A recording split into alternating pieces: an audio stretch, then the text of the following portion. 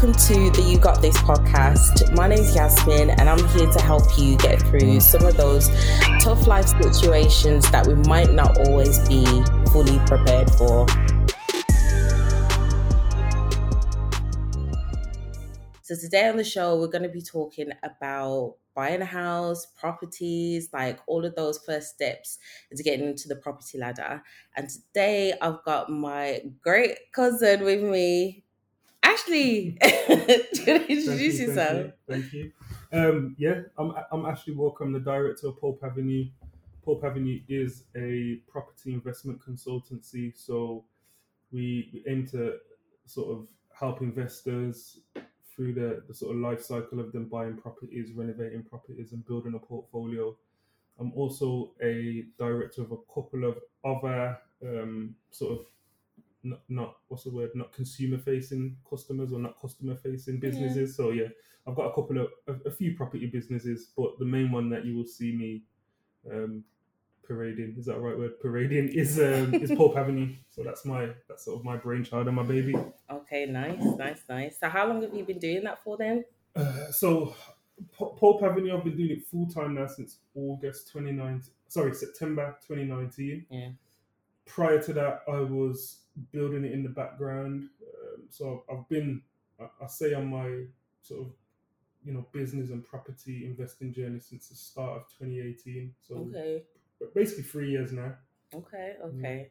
So what made you want to get into like investing in property in the first place? Everybody that I ever heard of that was really like rich and had money had properties. So it was just a money thing there, really. Initially, it was completely a money thing. Like anybody that tells you that they get into property because they love houses or they love is probably talking rubbish. Like we always hear about the guy down the road that he's worked hard and he's got 10 houses and that kind of stuff. So that's always kind of been the main thing. Don't let people gas in. Yeah, it's not. It's definitely the money. It's money. Definitely the fee. Yeah, definitely. Okay.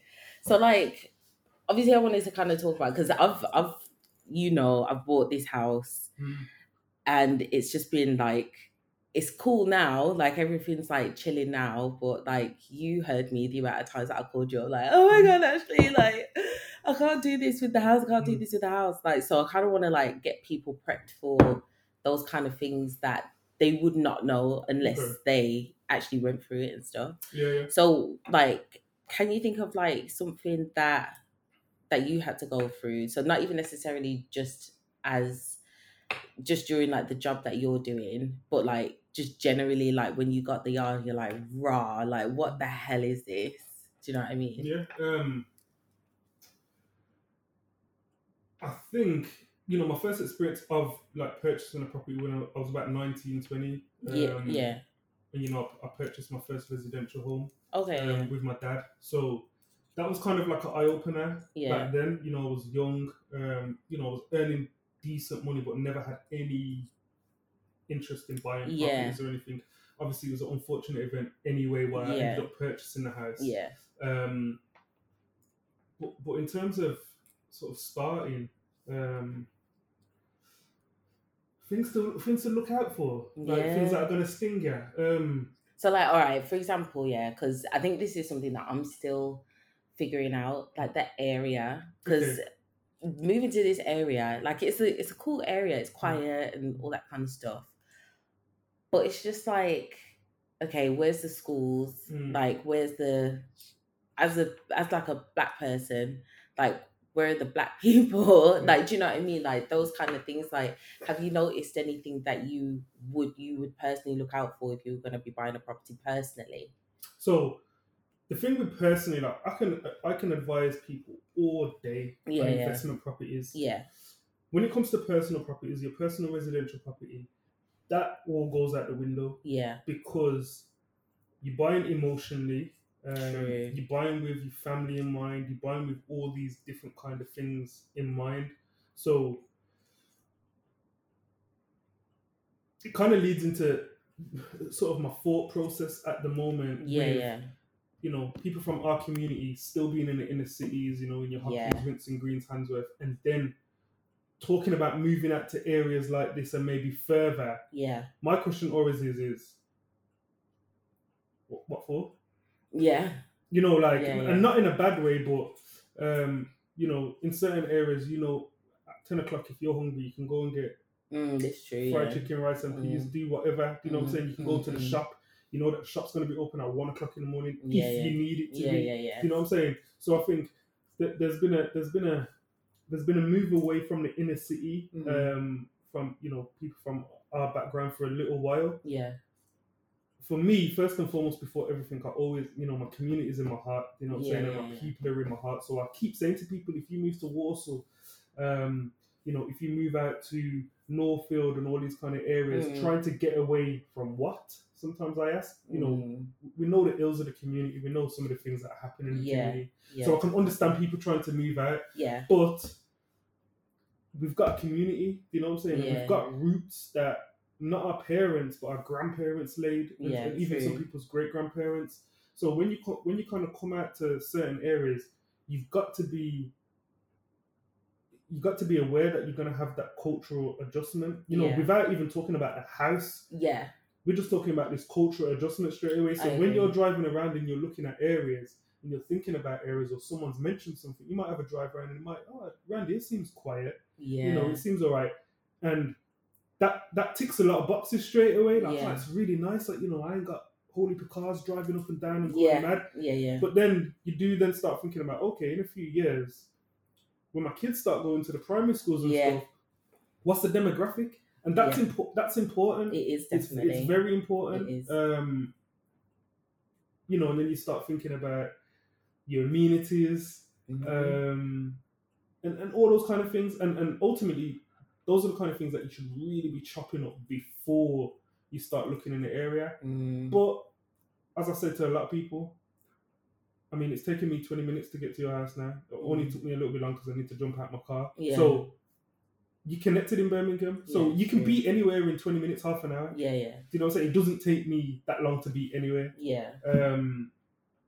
So in that sense, it's still quite small. So yeah, your area maybe doesn't matter too much. But that ultimately it's a personal choice. You know, are you close to your mom? Are you close to your family, friends? Yeah. Do you know what I'm saying? If the shit hits the fan, are people just around the corner that can potentially help you out? Do you know what I'm saying? Or are you so far away that you probably feel disconnected? Yeah. You know what I'm saying? So those are the kind of things that ultimately you got to chop that up before you even start looking for a house or looking for areas. Yeah, it's true. You know, for most people, property prices are going to dictate where they're able to buy. Yeah, definitely. This is why we've probably seen, again, people from our community go probably further out. Yeah. But then what they don't realize is you just end up in the ends, out of the ends. It's true. Do you know what I'm saying? Now, it might not be an ends filled with black people. Yeah. But it might still be an ends. Yeah. You know what I'm saying? But yeah, it's true. You know, it's a personal thing. Yeah, definitely. Because like when we were first like looking to buy a house, and we were looking at Riley Regis, and there was a house there, and it was amazing. Like I wouldn't have had to do anything to it. If I was going to do anything to it, it would have just been cosmetic. And I was like, nah, this yard is crisp. But then when we were driving there, I was looking around and I was like, this is very non-brown. And I was looking through the car because I thought maybe everybody's just in bed. It's Saturday, do you know what I mean? But then I was looking in the cars, like going back and going there and going back. I was like, there's nobody here. And that was something that was like really concerning for me, because obviously it wasn't something that I was thinking of. It wasn't like I was like 6 months pregnant or anything, but I was thinking definitely when I'm going to have kids, like, and we're not going to like sit here and pretend like this stuff doesn't happen, but when I have kids, I don't want them to be like the token black, do you know what I mean, in the area and all. I think that that's really important. For sure. And it's not even just because of like their own experiences, it's for them to experience stuff as well and learn how to treat people. Because this is just my opinion, but I feel like if you're in a multicultural area, you're not going to be shocked like when you get into the real, when you're adult and you go to work, or you know, you go to uni or anything like that. And I feel like it prepares you, or it kind of like not desensitizes, but like it just gives you the opportunity to treat everybody fairly because you just brought up that way. You're just around that, loads of different types of people. So that's the kind of thing that I was thinking of when, do you know what I mean? When I was looking to buy a house. Yeah. So I'm with you 100% on that. You probably know people still now, like black people, that when they get into, like I said, maybe into the working world or certain places where there's authority figures, they struggle to communicate. And it makes things difficult. I always give thanks to football because as much as both of my schools were fairly multicultural. And to be fair, when I was in primary school, I don't ever really think I thought about race. Once I got to secondary school, it was a little bit more, not blatant, but apparent. But my school was a really good mix. But because I had also been brought through football, I was always engaging with, mainly white people. So I could, I understood, there's certain jokes, there's certain ways about them, just like they might not understand certain things from our background. I don't know, for instance, us probably just being loud. They might see us talking or whatever, and they might think we're arguing, but we're just talking. You know what I'm saying? All those kind of cultural things. And it's difficult to get a snapshot of that when you're looking in the area. Unless somebody that you know is already in there, it's almost impossible. It's true. And I think the thing that we always got to remember as well is we represent a very, very small minority of this country. Obviously in Birmingham, West Midlands, it's different. That, we've got certain areas where, we're represented more. But I think when we're looking at certain places, we've got to understand that, it's difficult to find kind of that balance. It does almost seem as if you're either in it or you're out it. It's true, it's definitely true. I feel like around here, the area that we're in at the moment, that was a bit of a shock to me because initially I thought, okay, it's Albury, do you know what I mean? Like, this is close to the ends, do you know what I mean? Like, you can't, but it is completely different. Like, you'd be surprised at what a roundabout would do, do you know what I mean? Like, it's completely different. So yeah, that's something that I wish that I had taken into more consideration when I was actually looking for the house. Not to say that I hate around here, because I don't, because it is a really quiet area. I ain't heard a blue light in ages. And then when there is, I'm like, rah, what's going on? You know what I mean? Like, there's something must be really going on. But compared to Smethwick, where I'm hearing it every day, like at least once a day, do you know what I mean? So that's definitely something that I wish that, I just focused on a little bit more because I don't know, obviously we're in a pandemic at the moment. It's hard to kind of like get used to the area because I'm not going outside, but it's just one of them ones, really. It's just one of them. But I'm sure that wherever you go, you can adjust to wherever it is that you are going to go, because it's not like I'm just going to hop up and jump and be like, because obviously when you're renting, you can just be like, nah, I'm not feeling this, I'm going. But now I'm like, I'm in this bitch, do you know what I mean? Like, I'm really here. So you got the benefit of hindsight now, right? Yeah. And I don't want to take over your podcast. No. But where would you go now that you kind of know? Is there somewhere else that you would go? I definitely, like I've said to myself, next time I move, I definitely want to be in Birmingham because I don't know if anybody from Birmingham compared to like Sandwell understands this. But like when you're in Birmingham, when you're from Birmingham, you go into Sandwell feels like a completely different country.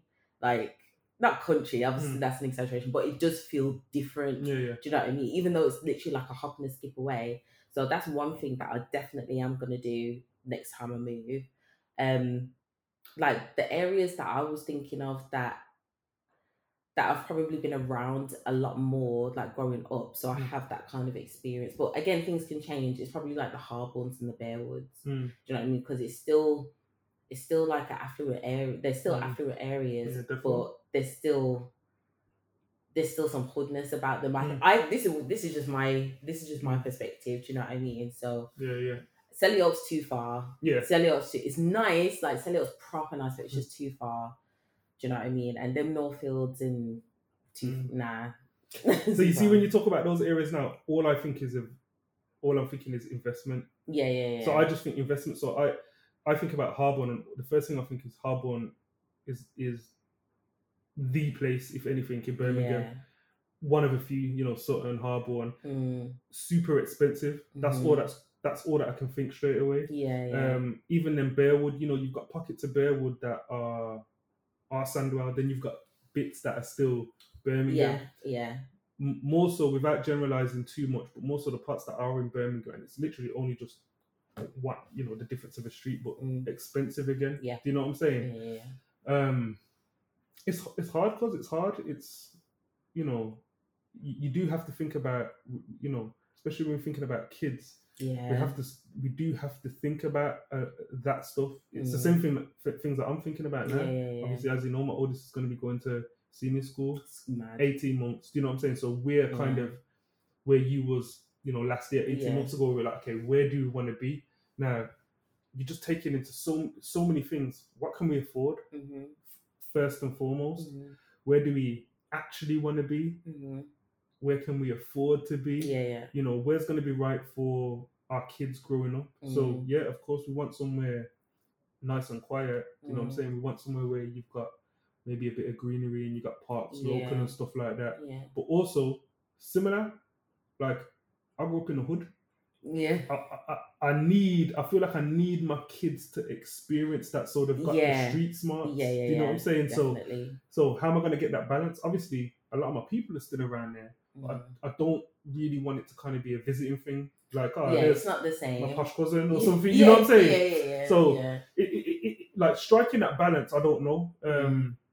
And you know, that's one that's not kind of like a you know, it's not a non-negotiable that, you know, I kind of want to still be close, because at the end of the day, I want my kids to be alive in 30 years. That's the main thing. Yeah, you know 100%, what I'm saying? But getting that, understanding the different cultures and being able to be around other cultures, you know, there's enough people that, you know, I can go into one of my Indian friends' house just like going to one of my white friends' house. You know what I'm saying? Just like I can probably go into my Turkish brethren's house or whatever, because I've experienced these people growing up. I understand their customs, I understand the way they are. You know what I'm saying? Ultimately, they ain't much different to us. Do you get what I'm saying? But I wouldn't want my kids to grow up in a place where they feel alienated. Yes. Where the eyes feel like are on them. Do you know what I'm saying? Because that, you know, my kids already gonna inherently have problems. Yeah. I don't want to add to that in any way. It's so hard, isn't it? Because it's like these are all very valid things that you think about, but you can't help but overthink it. Do you know what I mean? Because obviously it's very important, because it's kids. Do you know what I mean? Course. And the whole, going back to like what you're saying about the whole visiting thing, like there's nothing better than experiencing that kind of stuff yourself. Like I kind of feel like those kind of more expensive areas don't have the feeling of community. Do you know what I mean? It's more like neighborhood watch. They've got, do you know what I mean? No, I hear that. And like you would obviously want your kids to be able to go to their brethren's house and it not be a problem, or like you feel safe because, you know, my brethren's gonna look after my kids and all that. It's like it's just a natural thing without having to kind of be skeptical, if constantly that makes constantly thinking. So I didn't realize. I thought it was just me just being like, oh, what about my kids? But obviously it's everybody else. It's a real concern. Yeah, definitely. So like, going on to like the actual purchasing of the house, like when I going through the process of buying this house, there was just bare stuff that I was like, why is this happening? Like, I don't understand why this is happening. So like I must have made like a company's house for just some company that I was trying to start off. Yeah. That was a big shocker, because the guy was like, you need to close this down. You need to close this RAS down now, because I would have had to have given taxes and given proof of tax and all that kind of stuff. Like, do you know like quite a lot of that? If you're self-employed rather than having like a stream of income from an employer, like what are the steps that you actually need to do to prep for that? Because that was a proper surprise for me, because I was like, I don't understand why I need to close it if I'm not doing anything with it. So if we're talking about let's talk about residential mortgages, you know, just buying your own house. And before I go any further, this isn't financial advice. Very well done. So the FCA can run with. So to answer your first question, the difference between a self-employed mortgage or getting a mortgage as someone that's self-employed versus employed. Self-employed, is more difficult. There's less lenders in the market. Okay. Whereas standard residential, if you're employed, you're earning, over 20, 25k or whatever, kind of good to go. Obviously, with self-employed, just due to the nature of how you work can come, lenders want to see.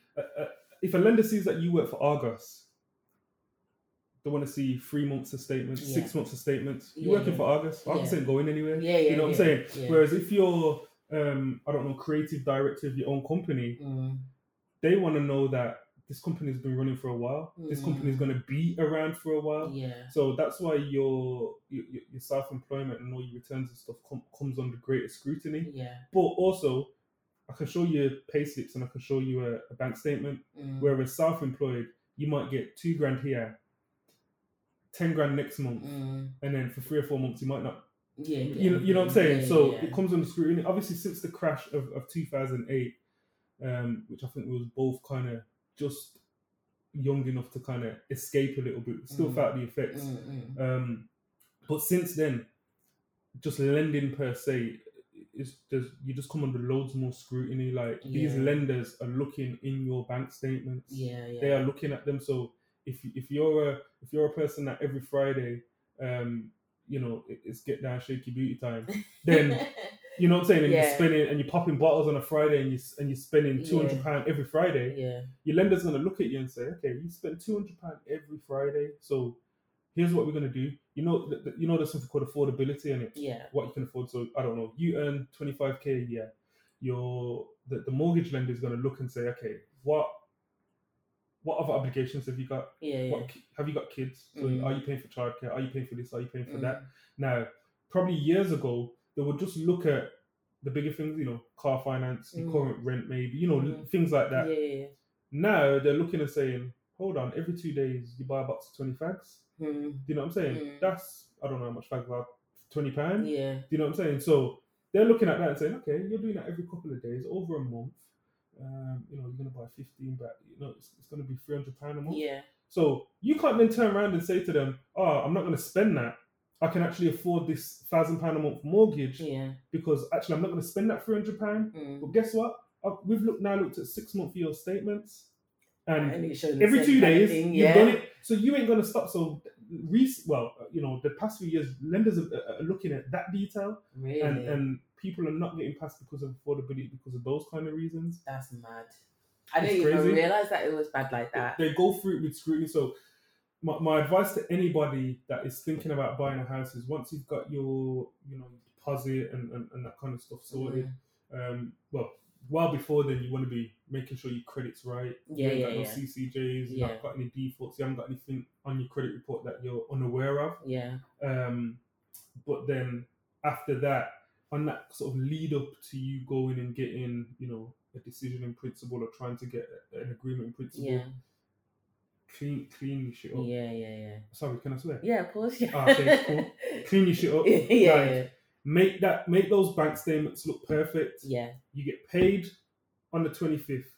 Your rent comes out, your phone bill comes out, your car insurance comes out, and then guess what happens after that? Not much. You know what I'm saying? Just chilling. Not much. I might buy a Chinese on a Friday and this and that, but look, I'm responsible with my money, because this is what lenders are looking for. Right. Okay. Ultimately, the last thing a lender wants to do is take the property back off you. But they will if they have to.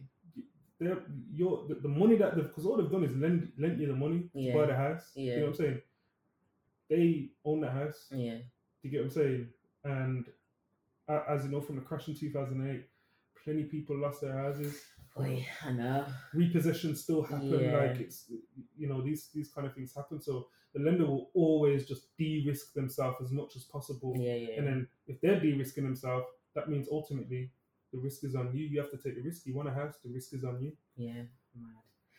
Oh, well, there you go, kids. That's something to take into consideration. So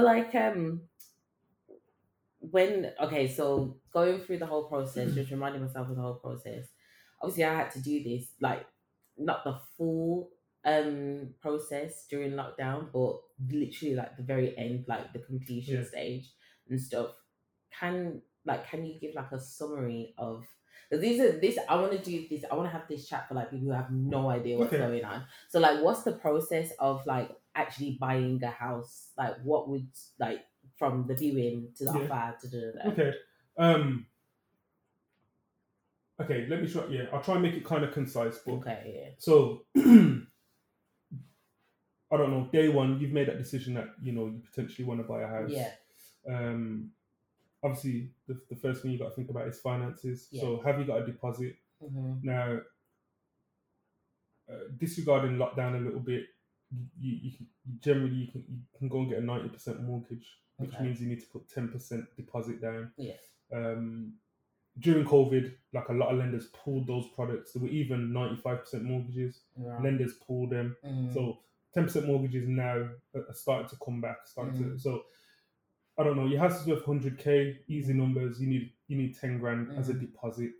Now, once you've got that 10 grand deposit, what you want to do is either speak to a mortgage broker, or if you've got decent online banking, I know Halifax does this. You can probably go on there and get an agreement in principle. So you can go on there, put your details in. I work this job, blah blah blah. Obviously, bank's gonna have majority details anyway, and then you can get what's called an agreement in principle. Yeah. So then the bank will say to you, okay, you can lend based on your income and outgoings, what you're currently doing. You can borrow 100k off us. So you can go out and buy a house for say 100k, Yeah. put 10% deposit, you might be able to get something for 110. Yeah. So you've got that agreement in principle now. Yeah. So you research in your areas. Again, I'm not going to go too much into that because it's a very personal choice. Yeah. But you find the area, you start looking at houses that you're looking at. Yeah. Now, depending on your situation, do you want a house that you can move into straight away? You just need to bring your furniture. Are you looking at something that you might need a new kitchen, maybe a spruce up of a bathroom, or are you looking at something that is in much bigger need of a refurbishment? Now, if you're going down, if you're going to get a residential mortgage, the chances are you won't be able to get a mortgage where the property needs a lot of work. Yeah. Cosmetic stuff, kitchen, bathrooms, cosmetics, Yeah. easy. So yeah, you start shortlisting properties. You start going out on viewings now. You go in now to viewings kind of armed a little bit better. Yeah. You know the max purchase price. You've got Yeah. your deposit. You've got your agreement in principle. Yeah. So to an agent, you're a good bet Yeah. because you're not coming in kind of I'm just starting my journey. I'm not sure if I want to buy a You're like, yo, I got my things set. I've got everything set. Yeah. I'm ready. Yeah. I'm looking at 5 houses in the area. One of them's going to be the one. Yeah. So yeah, okay. You go and see a house. You like it. You make an offer. So you make the offer. The agent then puts the offer to the vendor, the seller. There may be a little bit of back and forth, but ultimately, you hope that the seller's going to agree a price. Yeah. So you agree a price. This is where, you really start now. So you've agreed that price. The agent then is going to do what's called a memo of sale. So it's going to say, right, you're buying this house for 100 grand. Send it off to your solicitor, which if you haven't appointed a solicitor, your agent will potentially be able to recommend you one. Without dissing agents, from what I've heard, 9 times out of 10, the solicitors that you get recommended to are generally just crap. Okay. And they're getting a little bit of a kickback as well. Okay. So beforehand, you might want to speak to family, friends, relatives, or whatever who have worked with a solicitor as a conveyancing firm, maybe on their house. If it's straightforward, it's just a residential purchase. You don't need to go to a conveyancer with any sort of particular abilities or skills. Okay, yeah. Some of the things that you want to ask your solicitor is, and these might be difficult questions to ask, but it gets things off on the right foot. Obviously, what their fees are, how much you're going to charge her. So you're looking at £1,000, £1,200. You want to know what their workload's like, straight up. Okay. You want to know how they prefer to communicate. Okay. So if you're a stress head and you're going to be emailing your solicitor every couple of days, you don't want extra stress.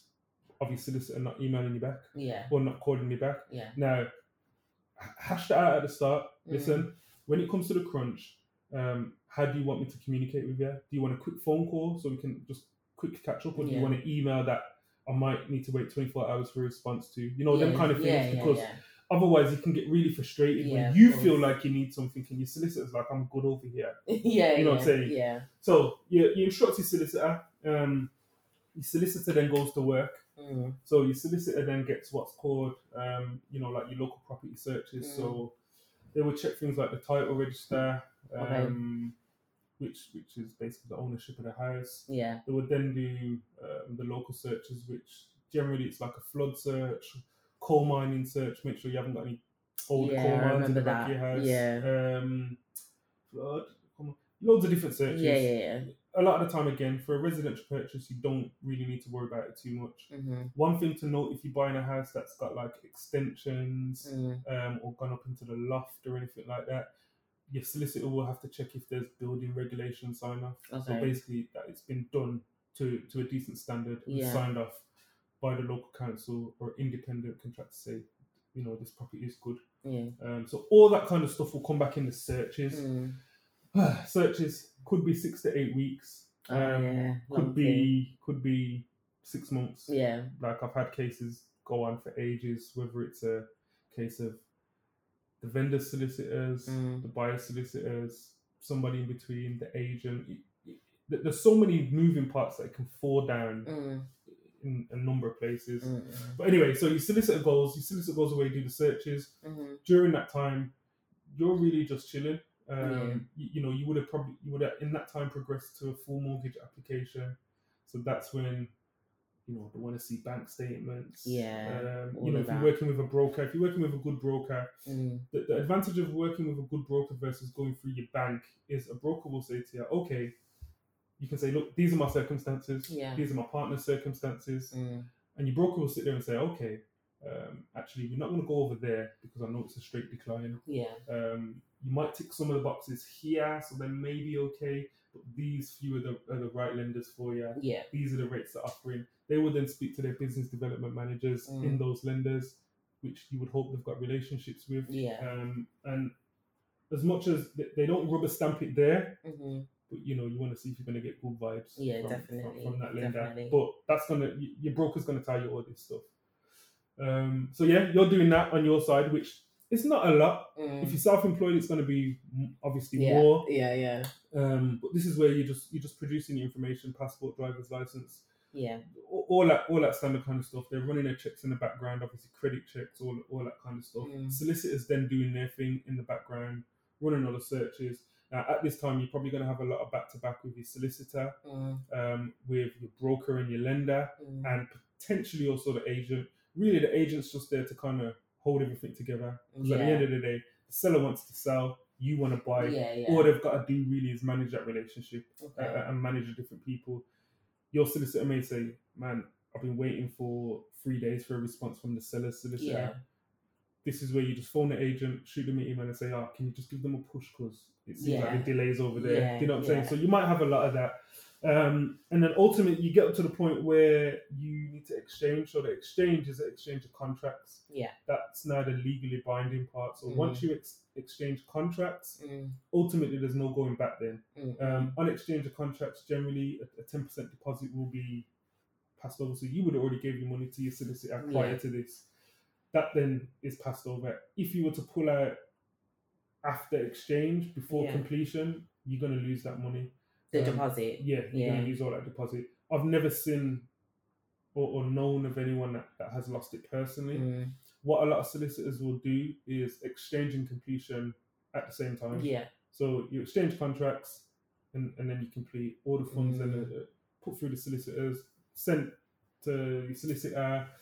Your mortgage lender will send the funds to your solicitor. It just starts going everywhere. And then you complete, then you're good, then the house is yours. So was that a long or short one?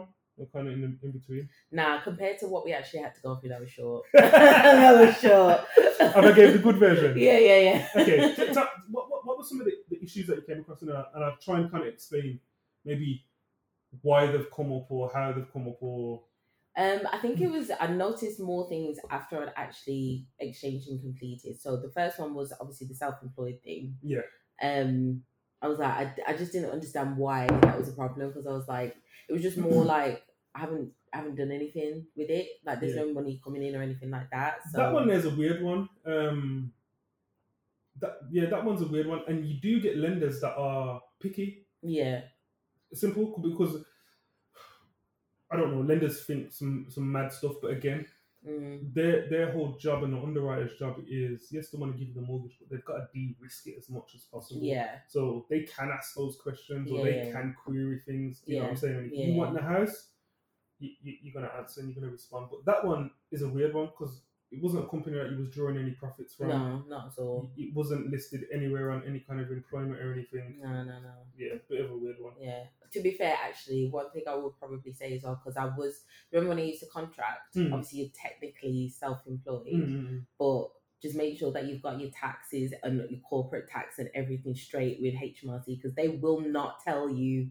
They will literally just leave you chilling with all this money thinking that, everything's cushy. And then like 5 years later, they're like, you owe us £7,000. Like, why are you not giving this to us? You said that very much like it happened. Nah, it wasn't £7,000. Okay. It wasn't £7,000, but it was just an inconvenience. Do you know what I mean? And then even if you pay it off, it still comes up. So, like for example, when we were buying the house, I had paid off whichever corporate tax that I needed to pay off. That was like 2 years before we bought the house, but it still came up. Like you need to make sure that you've got this in order. So just make sure, guys, like if you are self-employed in any way or you contract or anything, then just check that with HMRC because they will check you. There's no blagging, man. No blagging. The best thing I would advise people to do is sit down with a broker as soon as possible. A good broker, someone that's recommended. Yeah. They're gonna tell you upfront like the angle that you can get in or how you're gonna get you a mortgage, what's the best way. These are the things that you need to have in order. So it might be 12 months before you're intending on purchasing something. Yeah. You go and speak to your broker then, and your broker's gonna be looking and saying, okay, you need to clean this up, or this is your main account, so you can't be gambling out of it. That's one thing. Yeah. So that's one thing that I've heard people turn down for lending for. Gambling. Really? Yeah. So again, if you're spunking £500 every week on Bet365, you know what I'm saying? Yeah. Like they're gonna be like, okay, what happens when it's mortgage money time? This guy might try and flip it. You know what I'm saying? So and the underwriters are potentially not going to tell you that because the lender is under no obligation to tell you. True. I just don't want to lend to you. Yeah. What are you gonna do? They don't have to tell you why, did they? What are you gonna do? Yeah, mad thing. Oh, don't be gambling, guys. Don't be gambling. But yeah, so there was that. Another thing that this was more so when we actually got into the property, and I'm still not 100% sure whether or not it's very important, but the surveys, like the property surveys, because I know that you get like a standard one, but then you can pay for like a proper in detail one. Yeah. And sometimes, because just as an example, in the back garden, on the wall, there's like a crack. It looks like movement. And I was told by someone, oh, you should have had like a survey done because then you could have got some money taken off like the property and stuff. But I don't know how like legit that is. A bit of a negotiating tool. So obviously for somebody that doesn't particularly know what they're looking at a property, my advice there would be to get a full survey done, a comprehensive survey, not just a quick, standard sort of home buyers. Yeah. You ultimately you want to make sure the roof is good, the structure of the house is good.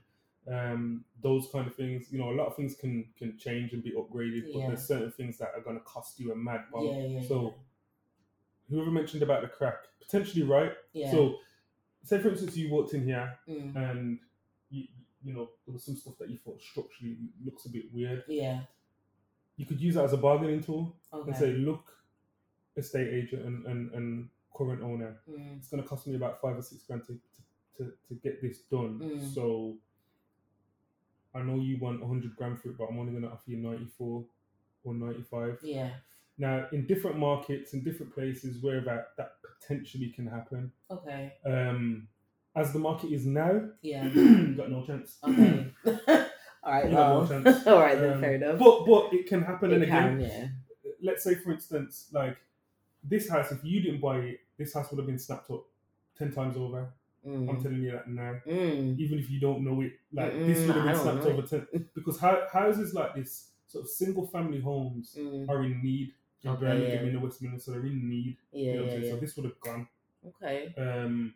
Now, if it was a house that had probably been sitting on the market for 6 months or so, it's probably on for 400 grand or something, 450k. Yeah. A little bit different then. You've got a little bit of room to negotiate, you know what I'm saying? But it's just Okay. like negotiating anything. If things are flying out the door, you can't negotiate on it. If it's sitting there a bit, you might have an angle, you know what I'm saying? But definitely get a survey, a proper survey. Don't just rely on the one from the mortgage company. Okay. Because all the mortgage company, yet again, they're de-risking.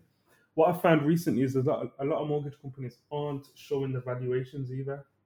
The surveys, the results of the survey. So you're paying £400, £500, £600 for a survey and valuation, and you don't even get eyes on it. You're not even allowed to look at it. That's a point actually, because I ain't seen mine, and I've asked for it as well, and I've been told by the solicitor, "Oh, it's fine."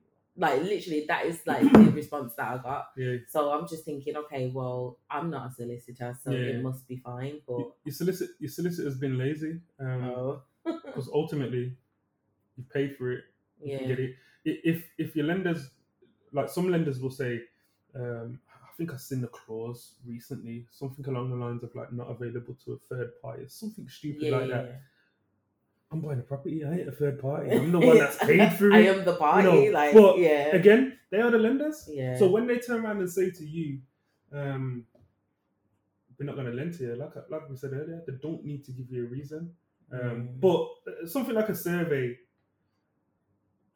like I said, there's different levels of surveys as well. So you want to get a really comprehensive one, especially if you don't really know, or if you've got a family friend or family member, somebody that's a builder or in the trade, maybe bring them along so they can kind of just like really see the things that you might not. You know, you're gonna have to do that, or you know, you're gonna have to do that. You know what I'm saying? But definitely, just to protect yourself. You don't want to buy a house that's a dud. Plenty of people will try and sell duds. Now it's agents. It's an agent's prerogative, obviously, to help the seller and to make that sale and to make their commission. Don't think for a second that estate agents are what's the word? I was going to say property professionals, but that's rude. They are property professionals. Don't think that they're experts in houses. Okay, Do you know what I'm saying? As you've already alluded to, like there's so many different moving parts when it comes to properties and purchasing that you kind of want to have an understanding of every little bit. You don't need to be an expert in it, but you just need to if there's a problem here, that's solicitor, not agent. Or if this comes up, it's you, maybe not you. You know what I'm saying? Oh, so much to think about. This is what I'm saying. Like, if I had this conversation prior, then I would have been like chilling. It wasn't that stressful for me. Oh, sorry. Sorry. Now, you know what though? It might have scared you more. I think that's probably why I didn't, because I don't know why. I just felt so overwhelmed with the whole concept of buying a house. I was just like, I'm just gonna go with the flow, whatever whatever the solicitor, the broker tells me, I'm just gonna go with it. And to a point, you have to rely on them, on the experts, because they are professionals. You know what I'm saying? So you have to rely on them to a point. And you can get analysis paralysis. I like that. You can sit down there and just be like, the house has got to have this. If it's got a little crack in, I ain't buying it. Or if this is, I ain't buying. You know what I'm saying? You can you can go crazy. Yeah. It's mad. It's all mad. Oh, wow, we're over that now. It's fine. It's fine. All good now, it's all good. So, like, there were things in the house that you remember me bawling on the phone to you about. That obviously you're not gonna clock, like, if you're just viewing a yard for like 10 minutes at a time. So, like, for example, this is a tip for everyone: if your yard smells like fish that's burning electrics, fish or piss that's burning electrics, so make sure you get that sorted. It's not somebody, because I've proper thought the person who sold me this yard has got a vendetta against me, and they just hid a fish under the. I proper did, because I was like, how come my yard smell like fish?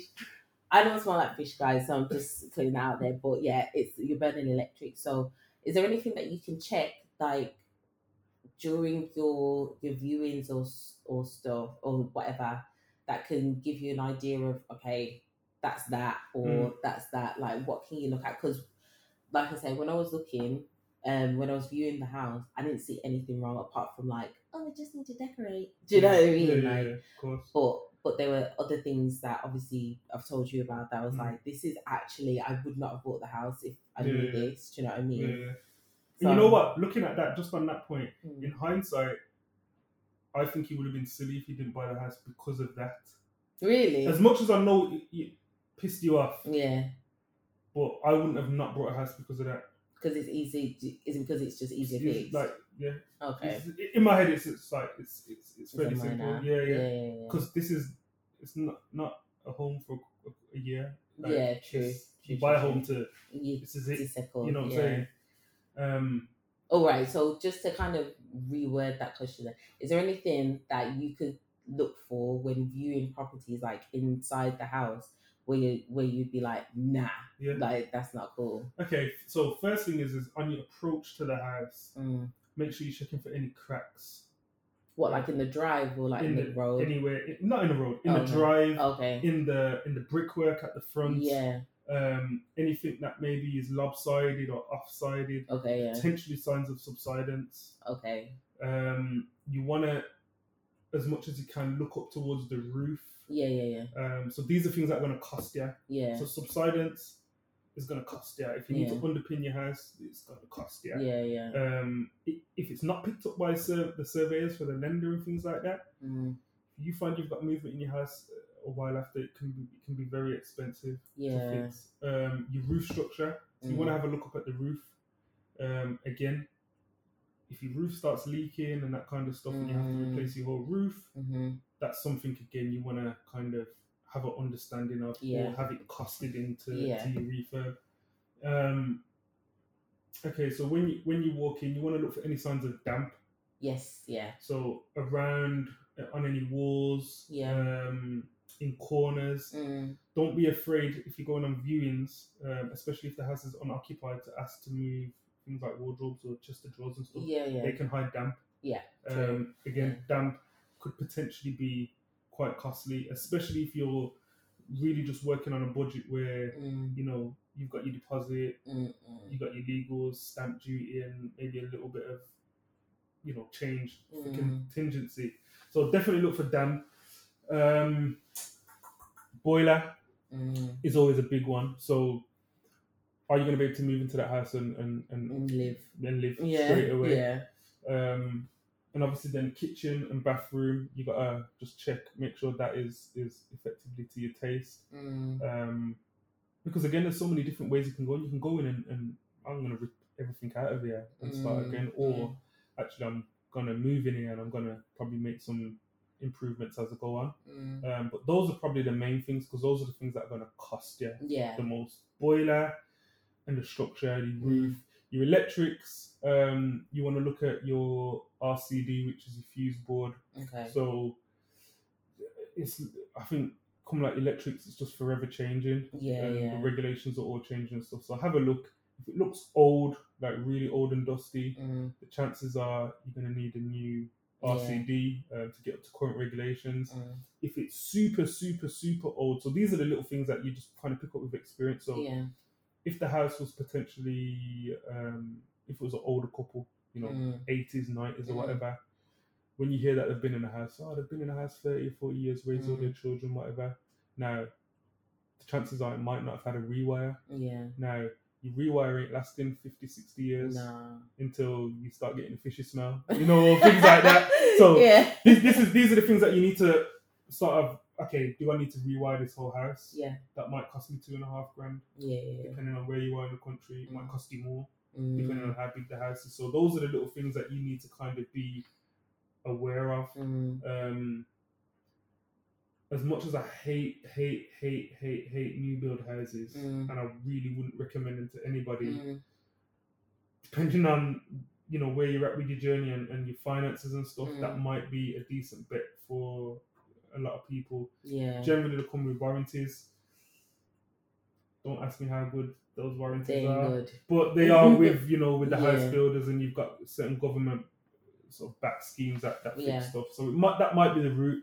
But again, those are the kind of things that over time, anyway, at some point you may have to change anyway. Like Yeah. your boiler's not going to last a lifetime if you've Yeah. been here, Yeah. depending on how long you're going to be here. The rewiring, you know, I don't know what they say, every 30 to 40 years or something like that. I don't know, 20 years that you might need to get it done. But again, if this was done 30 years ago but it was done really well, it might just be the fuse board that you need changing. So there's loads of different little things to take into consideration, but those are the main ones. The structure, the boiler, the roof, any damp coming in, and obviously any like obvious ones. I'm trying to look around and think. Well, yeah, any other obvious ones. I'm trying to make it too much, but you know. No, I'm looking to this like experience, you know what I'm saying? No, it's so good. Okay, no, that's really insightful, because even some of the things that you were saying just now, I was like, let me write this down, because I don't remember thinking those kind of things or like anything like that. Even now being in the yard, so yeah, no, that is really insightful. So yeah, there we go, guys. Those are the main things about looking and buying a yard. Thank you, Ashley, for coming and joining me on my little podcast. All right. But yeah, we will catch up, and I hope to hear from you next time. Cool. Thank you. Bye.